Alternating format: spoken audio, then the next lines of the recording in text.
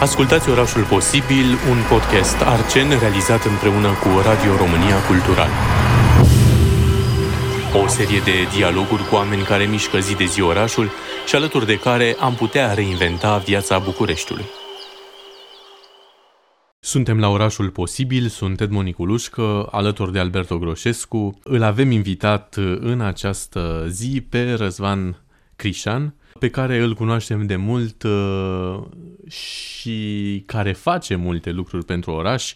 A fondat festivalul de filme de scurtmetraj Shorts-Up și Asociația Oricum, cu care a realizat multe proiecte culturale și creative, am putea spune. A fondat și cofondat, de fapt, cafeneaua M60, pe care o frecventăm foarte des, noi cei de la Arcen, dar și restaurantele Kane, Mamița și piața urbană Mercato Comunale, numită mai de mult Mercato Cultur, și are multe lucruri pe care le-a făcut pentru oraș, așa că l-am invitat în Orașul Posibil, acest proiect dezvoltat de Arcen împreună cu Radio România Cultural. Mulțumesc că ai acceptat invitația noastră. Mulțumesc și eu de invitație. Să știi că în general începem foarte brusc, așa că te întrebăm direct cum arată Bucureștiul tău, Răzvan. Eu sunt o specie mai ciudată pentru că pe lângă că fac antreprenoriat împotriva valului, nici n-am carnet. N-am avut niciodată, deci sunt pieton în București de când mă știu. Reacțiile pe care le stârnesc în mare parte sunt de șoc și intrigă. Cum poți în acest oraș să fii pieton? Vara mea cu bicicleta, altă tendință ușor suicidală, dar mie îmi place orașul ăsta. N-am locuit niciodată mai mult de câteva săptămâni în afara lui. N-aș putea să zic exact de ce, pentru că nu e un oraș care te invită să-l iubești. Din contră, îți dă multe motive la fiecare secundă să nu-ți placă de el. Dar cumva de-a lungul timpului am simțit că ține de noi ăștia care locuim aici să facem mai frumos locul din care facem parte și asta am ales mereu, să văd ce e frumos la orașul ăsta.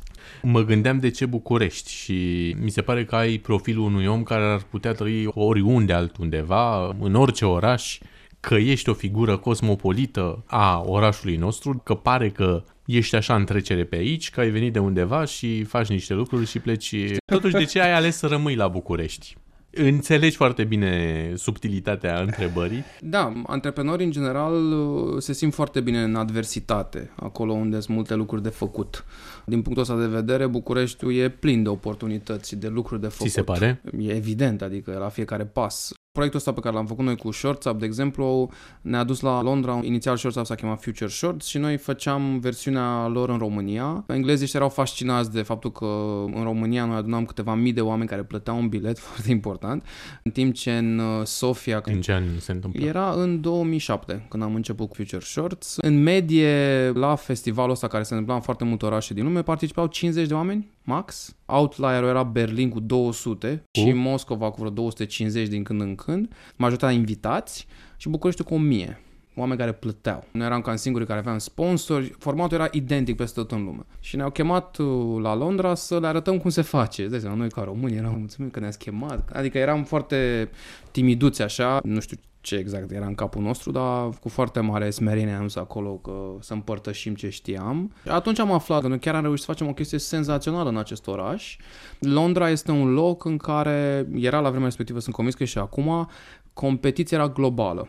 În sensul că dacă aveai o idee, sigur mai erau 5-10 alții care au avut o idee cel puțin la fel de bună, dacă nu mai bună. Dar apropo de ce spui că v-ați dus așa cu smerenie, că ei vă cer vouă expertiza, ești un om care crede sau nu crede în rețete și mai ales pentru București ca antreprenor e bine să îți urmărești mai degrabă intuiția? Eu cred foarte mult în autenticitate. Trebuie să faci lucruri care sunt autentice și originale. Domeniul ăsta în care stă acum de restaurante pare că singura soluție e franciza, adică e un model pe care ori l-ai creat tu, l-a creat altcineva și îl replici. Eu nu cred deloc în modelul ăsta, cred că mai degrabă franciza a făcut mai mult rău ospitalității decât bine. Dar, în general, cum spuneam, ca să închei și cu întrebarea anterioară, Bucureștiul nu are la fel de multă competiție, adică sunt prea puțini oameni care au rămas sau care vor să facă chestii aici, ceea ce e trist, dar pentru antreprenori e avantaj, pentru că ai mult mai multă libertate. Și, în general, ca în orice activitate umană, avantajul propriului teren este mult mai mare decât să joci în deplasare. De asta spun că, din perspectiva antreprenorilor, orașe și comunități, cum sunt astea din Europa de Est, cum e Bucureștiul, sunt locuri foarte fertile. Pentru oameni care caută stabilitate, pragmatism, predictibilitate și alte lucruri, e oribil din punctul ăsta de vedere. Ești în continuă mișcare, întotdeauna în acțiune, te adaptezi foarte rapid. Cum arată o zi normală din viața ta? Știu deja că nu vorbești la telefon. M-am născut în zona Iancului, colț cu Pantelimon. Pe Iancului totul era bine și romantic. Peste drum, peste blocuri era Pantelimonul ăla faimos. Eu am locuit acolo, pe aia m-am mutat și acum m-am remutat în apartamentul unde am crescut. Și e foarte interesant că a apărut un mare mall unde era pe vremuri electroaparataj, unde nu se întâmpla nimica. Am ajuns să profit de existența acestui loc. Mă duc la sală și la piscină acolo că există. Eu mereu am căutat partea bună a unor exerciții de, în cazul ăsta, urbanism destul de agresive. Adică te-ai vedea deschizând un restaurant în zona Iancului Pantelimon? Da, eu cred că viitorul ospitalității în București e în cartiere. Au fost prea multe chestii făcute în centru și noi lucrăm acum la niște proiecte destul de importante. Începem în zona de nord a orașului, că e cea mai dezvoltată financiar. Eu am această preocupare că restaurantul, din punctul meu de vedere, nu e doar despre a mânca, ci este un actor super important în a crea ideea asta de cartier, de belonging într-o zonă anume. Cum încep eu ziua, ca să nu ratez întrebarea? Greu, adică nu sunt un om de dimineață în niciun caz, dar mă forțez să mă trezesc. Vara îmi place să mă pun pe bicicletă și mi-aleg traiectoria de regulă în afara pistelor de bicicletă. Când mergi cu bicicleta, mai ales asta pliabilă pe care o am eu, trebuie să o colești foarte tare, că linia dreaptă este o cale sigură către accident. Deci trebuie să o iei pe tot felul de străduțe din astea secundare. Și am observat în ultimii ani că a apărut cât de cât o logică în felul în care sunt conectate mijloacele de transport în comun. Știi că autobuzul te lasă mai aproape de metrou. Mi-e place foarte mult să folosesc drumul către unde am de ajuns, plecând de la eficiență. Câteodată poate ride-sharing-ul e mai rapid și mai eficient, câteodată poate metrou sau autobuzul combinat și bicicleta. Ești un om care aleargă mult în București?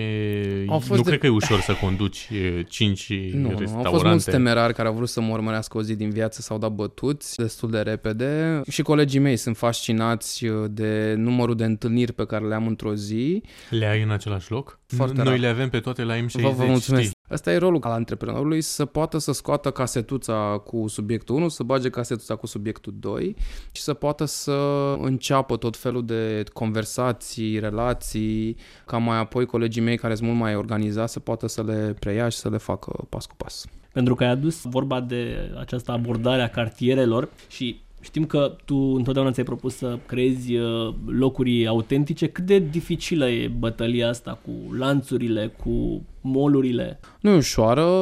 Partea asta de ospitalitate și de mâncare, dacă vrei, a fost mai întâi despre, englezii zic foarte bine convenience, în română nu știu exact care e termenul cel mai potrivit, despre a fi la îndemână, a avea ce să mănânci, ce să bei.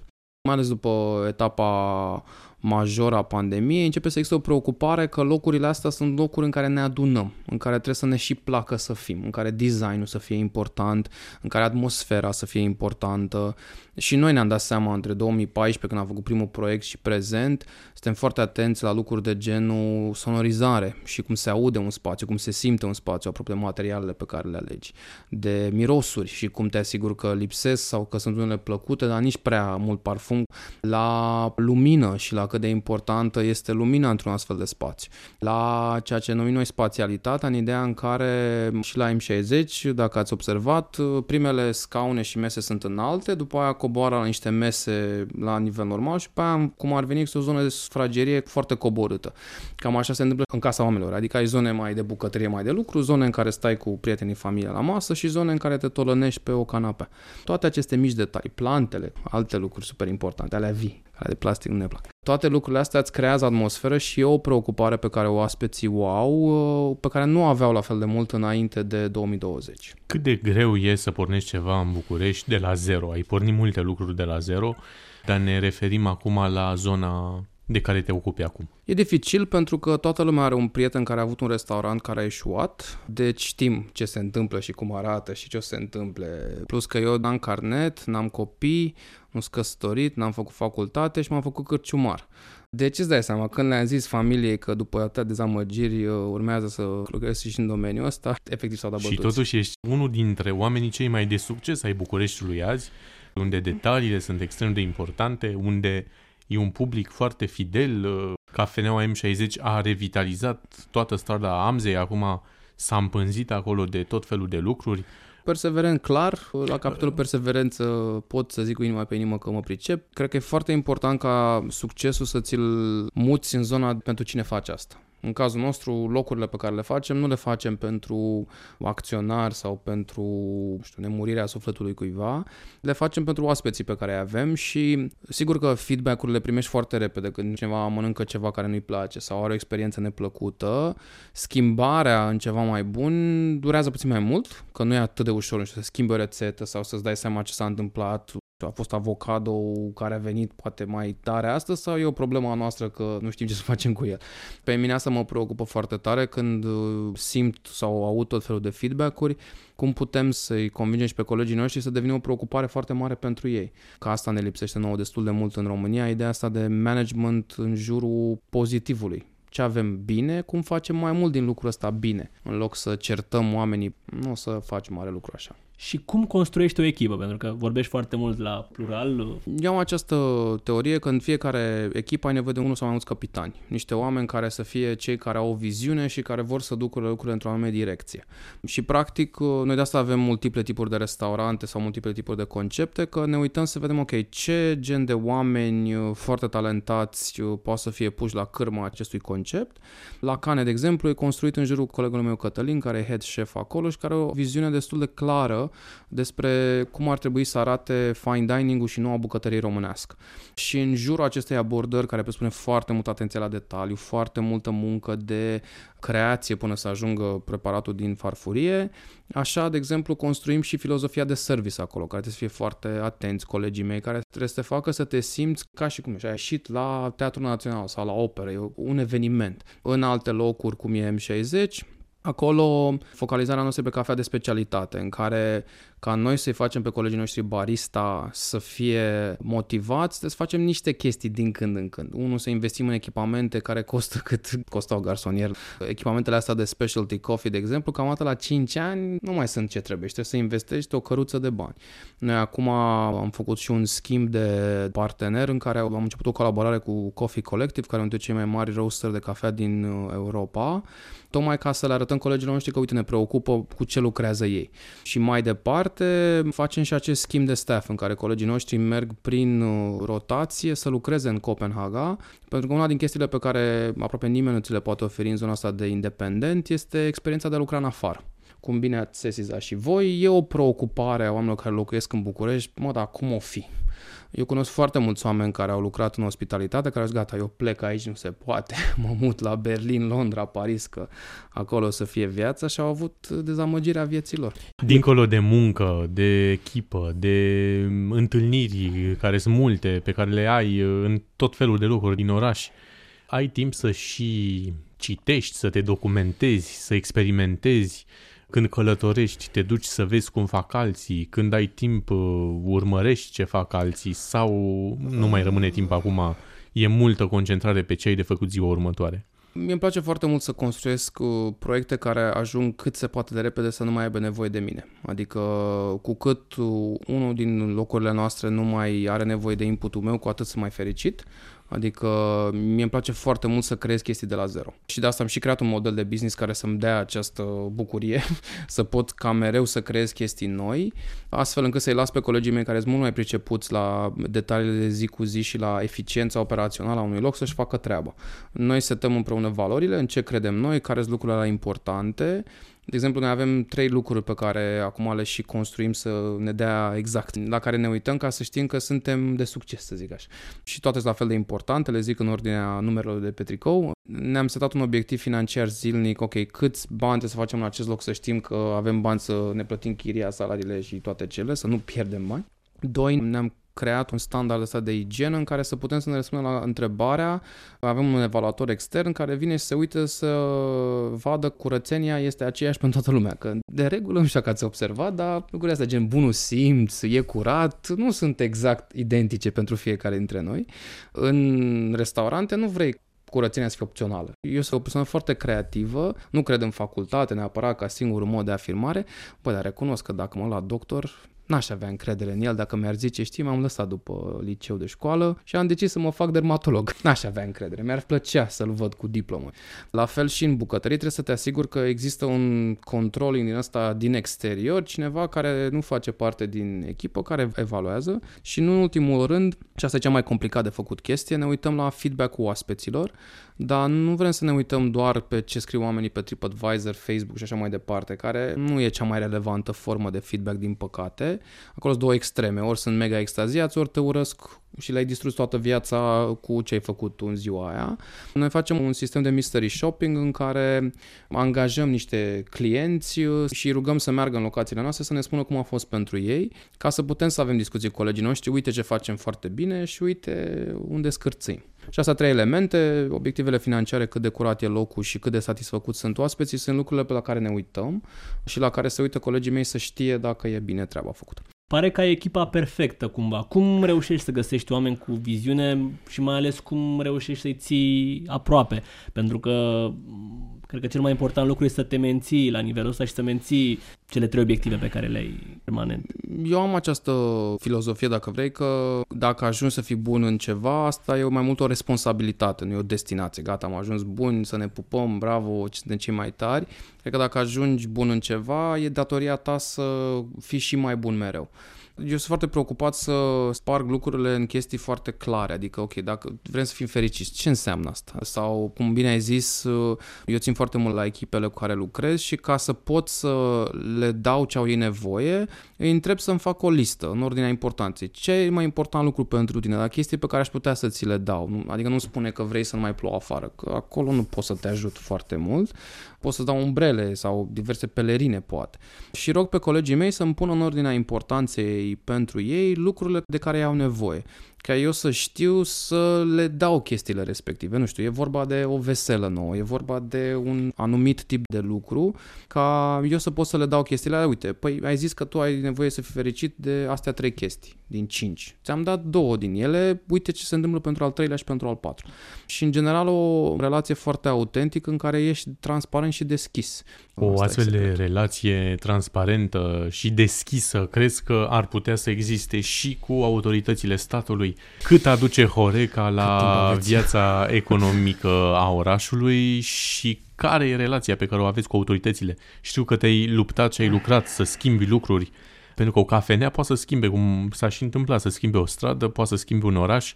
E o interacțiune extrem de importantă cu viața orașului, cu locuitorii lui, cu turiștii lui.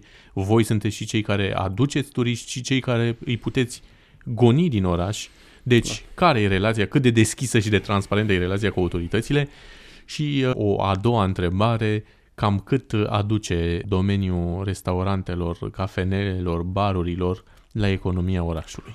Relația e înfiorătoare, adică noi suntem ca la circ, suntem o rățușcă cu tirul în care trebuie să tragi. Eu sunt și unul dintre vicepreședinții Asociației Restaurantelor, tocmai pentru că mi-am pus această problemă, nu-mi place cum interacționăm cu autoritățile, cum facem ca lucrurile să fie mai bune. Ne adunăm noi ăștia care vedem la fel de important sau avem aceleași probleme într-o asociație, cum e cazul Asociației Hora, din care fac și o parte, și căutăm să fim și proactivi, uite cum vedem noi soluții, dar și să ne opunem atunci când vin diversi cu tot felul de idei crețe. Industria de ospitalitate, și am documentat foarte bine acest lucru, noi n-am găsit altă industrie mai reglementată în România decât această industrie. Avem undeva la 29 de instituții ale statului care au legi, reglementări și opinii despre această industrie. Foarte dinamice aceste reglementări, adică se schimbă de pe zi pe alta. Acum în vară se va introduce o chestie care ni s-a prezentat așa pus în față, în care trebuie să le arătăm oaspeților noștri, cu toți, indiferent dacă ești o cafenea de 1 metru pătrat sau cel mai mare lanț din lume, informațiile nutriționale despre fiecare produs de pe meniu. Cum exact aș putea eu, un antreprenor care face inclusiv cafea, adică tot, să angajez un nutriționist care să-mi calculeze, că trebuie să arăt, adică... Care crezi că e motivul pentru care, de fapt, sunt atâtea reglementări în această industrie? Sunt două. Unul, că aparatul de stat trebuie să-și demonstreze utilitatea. De ce suntem noi aici atât de mulți. Forța, mai degrabă. Odată, ca să treacă timpul, trebuie să-l ocupăm cu ceva. Doi, antreprenorii în general sunt inamicul. Patronul e acest răufăcător care fură și care face tot felul de lucruri Și rele. totuși nu e. Câți bani aduce Horeca orașului? Ai niște sume aproximative? Avem niște sume. Industria de ospitalitate a contribuit 2019, sigur, care e anul de referință, dacă vrei, și pare că 2022 o să fie un comeback la cifrele din 2019. Aproximativ 5% din produsul intern brut al României este generat de ospitalitate. Noi am făcut o analiză care să ne arate și geografic cum e împărțit. 50% din tot ce înseamnă ospitalitate în România este concentrat în București. Deci, din punctul ăsta de vedere, industria asta de ospitalitate, și asta înseamnă restaurante, înseamnă toată partea de hotelărie și serviciile conexe, că în general tu nu poți să calculezi doar am vândut un sandwich și cât vând oamenii care vând sandwich, și eu întreg ecosistem. Și crezi că mai e loc de creștere în București pe zona asta? Da, e un indicator care ne spune foarte clar acest lucru. Eurostat face un survey anual în toate țările din Europeană care arată pe ce își cheltuie oamenii, ceea ce se cheamă disposable income. După ce ți-ai plătit lucrurile de bază, pe ce dai banii. Media europeană de cheltuire pe restaurante la nivel de țară, nu e la nivel de orașe, dar e un reper bun. Again, în 2018 de data asta, n-am cercetat cifra mai aproape, spunea că europenii cheltuie cam 10-12% în medie pe ieșit la restaurant. Unele țări mai mult, altele mai puțin. România este la 2%.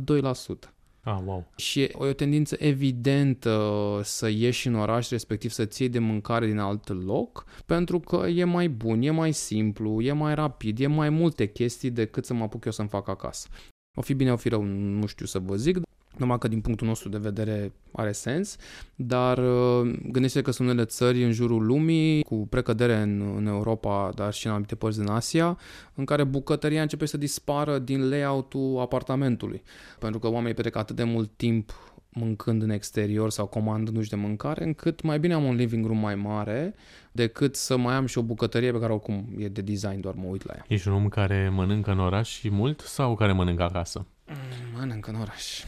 Ca să ne întoarcem la raportul cu autoritățile, plecăm de la același raționament pe care l-ai avut mai devreme. Cum ar fi relația ideală între antreprenori, patroni și autorități? În primul rând să nu mai ne vadă ca inamicii lor, să ne vadă ca un actor important cu care trebuie să aibă discuții înainte să vină cu idei crețe, să înțeleagă că există o valoare din a putea reglementa lucrurile corect, transparent și într-un mod în care oamenii să fie proactivi, adică nu mai veni către antreprenori și pedepsă prima oară și după aia mai vedem noi. Mentalitatea controlului asta e. Din păcate, mi-e teamă că politicienii nu sunt decât niște indivizi care reacționează la ce răspunde majoritatea audienței. Noi suntem de vină, iertați-mă că vă zic, ca persoane, în momentul în care nu ardem așa. Eu când îmi scriu diversi oameni și îmi zic, nu mi-a plăcut azi nu știu ce la M60 la Mamița, îi întreb, le-ați zis colegilor mei că nu v-a plăcut? Dar colegii știu să reacționeze de fiecare dată? Nu sunt perfecți, de cele mai multe ori știu, nu întotdeauna, sunt și ei oameni care sunt expuși la greșeală, dar îi sfătuiesc pe oameni, spuneți-le colegilor mei și foarte probabil o să vă schimbe chestia respectiv sau o să mai încerce o dată free of charge. În ideea în care dacă noi nu știm atunci când putem să facem ceva, e prea târziu la 2 ore după ce ai mâncat respectivul lucru. Și cu ocazia asta putem să aflăm și noi cum reacționează colegii mei. Dar dacă nu îi zici omului, pizza asta nu e pe gustul meu, e foarte greu să vină cu o modificare. Apropo de șansele de a se schimba ceva în bine, știu că ai lucrat efectiv cu autoritățile locale în legătură cu un regulament privind autorizarea teraselor. Ce propuneați voi, ce plus ar fi adus orașului și unde-i blocajul? Nu cădeți de acord pe anumite aspecte, nu sunt înțelese și care sunt ele, pentru că e important. Din nou, și aici cred că orașul e într-un conflict cu voi. Totdeauna se spune chestia asta, au ocupat strada cu terasa. Deci ce propuneți și ce aducea bun? Noi la Hora am făcut o analiză foarte in-depth cu ajutorul mai multor avocați care, spre surprinderea noastră, a rezultat din această analiză legală pe textul de lege, așa cum e legea în România, că primăriile în general în România și-au inventat un rol. Astăzi, dacă vrei să-ți autorizezi restaurantul, că mai întâi trebuie să-ți autorizezi restaurantul ca după aia să-ți pui terasă, trebuie să aduci la primărie tot felul de documente, variază de la sector în cazul Bucureștiului, de la tot felul de entități. De ce spune că și-au inventat acest drept? Pentru că nu există nicăieri în legislație și am citit la legi de mi-a ieșit și mie personal pe nas, vreo lege care să spună că rolul primăriei este ăsta. Rolul primăriei este în primul rând la zona de urbanism, să decidă unde și ce trebuie să fie spațiu comercial cu funcțiunea de alimentație publică. Deci este datoria proprietarului când închiriază sau când vinde o clădire să știe, băi, tu poți să faci restaurant aici sau nu. Și la zona de urbanism acolo e multă documentație care să-ți permită să faci asta și ulterior să te taxeze. Asta e rolul primăriei. Primăria nu trebuie să se ocupe cu prevenția la foc, nu are niciun mandat legal să se ocupe cu nimic altceva, dar primăria vine și îți creează iluzia asta că tu ca antreprenor trebuie să-i dai niște documente și fără să-mi dai mie primar, care oricum habar n-am ce scrie în ele, nu poți să existi. Mergând mai departe pe acest fir, am cerut primăriilor din București să ne zică câte restaurante au autorizație de funcționare în intervalul 2019, 2020, 2021. Și avem o bază de date că există și autorități competente în România. De exemplu, ANSVSA, cei care se ocupă cu siguranța alimentară, publică o bază de date care este updatată lunar cu ce restaurante există în România.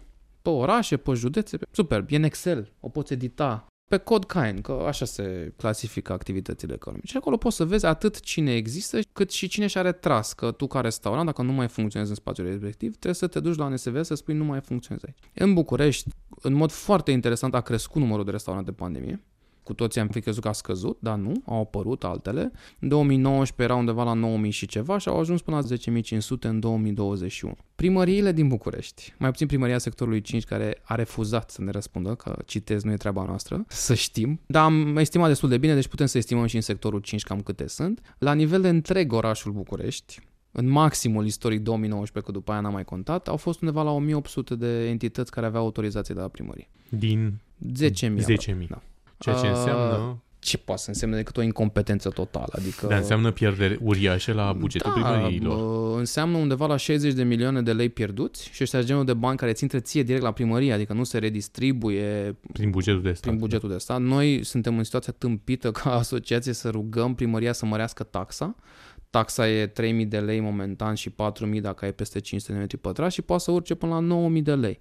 Noi am cerut primărie, măriți, doamne, taxa, că nu e normal ca o cafenea de 10 metri pătrați să plătească la fel de mult ca un restaurantul lui Ikea, de exemplu. De ce e asta?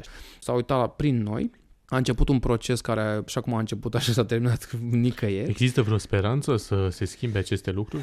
Speranța, culmea, este Oradea, care Oradea a decis acum vreo 3 ani să accepte că nu există niciun cadru legal prin care primăriile poate să inventeze diverse chestii și în Oradea te duci și spui bună ziua, am acest spațiu, uitați taxa, spațiul acesta este funcțiune economică, primăria îți dă documentul de avizare și la revedere, succes în afaceri. Și la București? Este sinistru. Topul celor mai sinistre proceduri la București. Dacă aceste proceduri vor fi simplificate de-a lungul timpului, crezi că 2050 ne poate găsi, se vorbește mult că ăla va fi momentul când am putea deveni capitala regională. Crezi în povestea asta și dacă ar fi așa, ce rol crezi că ar putea avea Horeca în toată această construcție? Eu am această opinie de foarte mult timp că politicienii pe care noi avem sunt cei pe care îi merităm apropo de nivelul de implicare pe care o avem față de... Uite, foarte interesant când vezi pe holul blocurilor. De foarte mult timp am avut această comparație între ce se întâmplă în zona Oradea, Cluj, Transilvania în general și ce se întâmplă mai la sud. În zonele mai de nord, nord-vest ale României, spațiul comun e o preocupare a tuturor. Mai spre sud așa, e al altcuiva, să se ocupe altul. Până noi nu ne schimbăm niște obiceiuri, eu, de exemplu, de fiecare dată când sunt alegeri, nu mă interesează pentru cine votezi, dar terorizez familia mea să meargă să voteze. Nu mi este de fiecare dată, din păcate. Democrația asta vine cu un cost. Atâta, faceți efortul să faceți chestia asta. Eu am fost să votez de fiecare dată, tocmai pentru că dacă nu ai un nivel de implicare, adică știu că e greu de acceptat că orașul ăsta este cum este pentru că majoritatea locuitorilor cam atât de mult le pasă. Bucureștiul va ajunge capitala interstelară în momentul în care nu o să ne pese de acest oraș. Cu adevărat. Nu așa pe Facebook din când în când. Știi? Da, e un subiect care ne preocupă și pe noi de mulți ani și la dezbaterile pe care le avem în cadrul proiectului Pledoarii pentru viitorul Bucureștiului am discutat mult despre lipsa unei mase critice în ceea ce privește preocuparea pentru viitorul orașului. Suntem, noi gândim critic. Problema e că nu acționăm critic. Da, conform statisticii, 5% ar fi nevoie ca să se miște lucrurile într-o direcție sau alta, deci nu am atins această masă critică în ceea ce privește acțiunea și reacțiunea, dar să sperăm că până în 2050 ajungem acolo.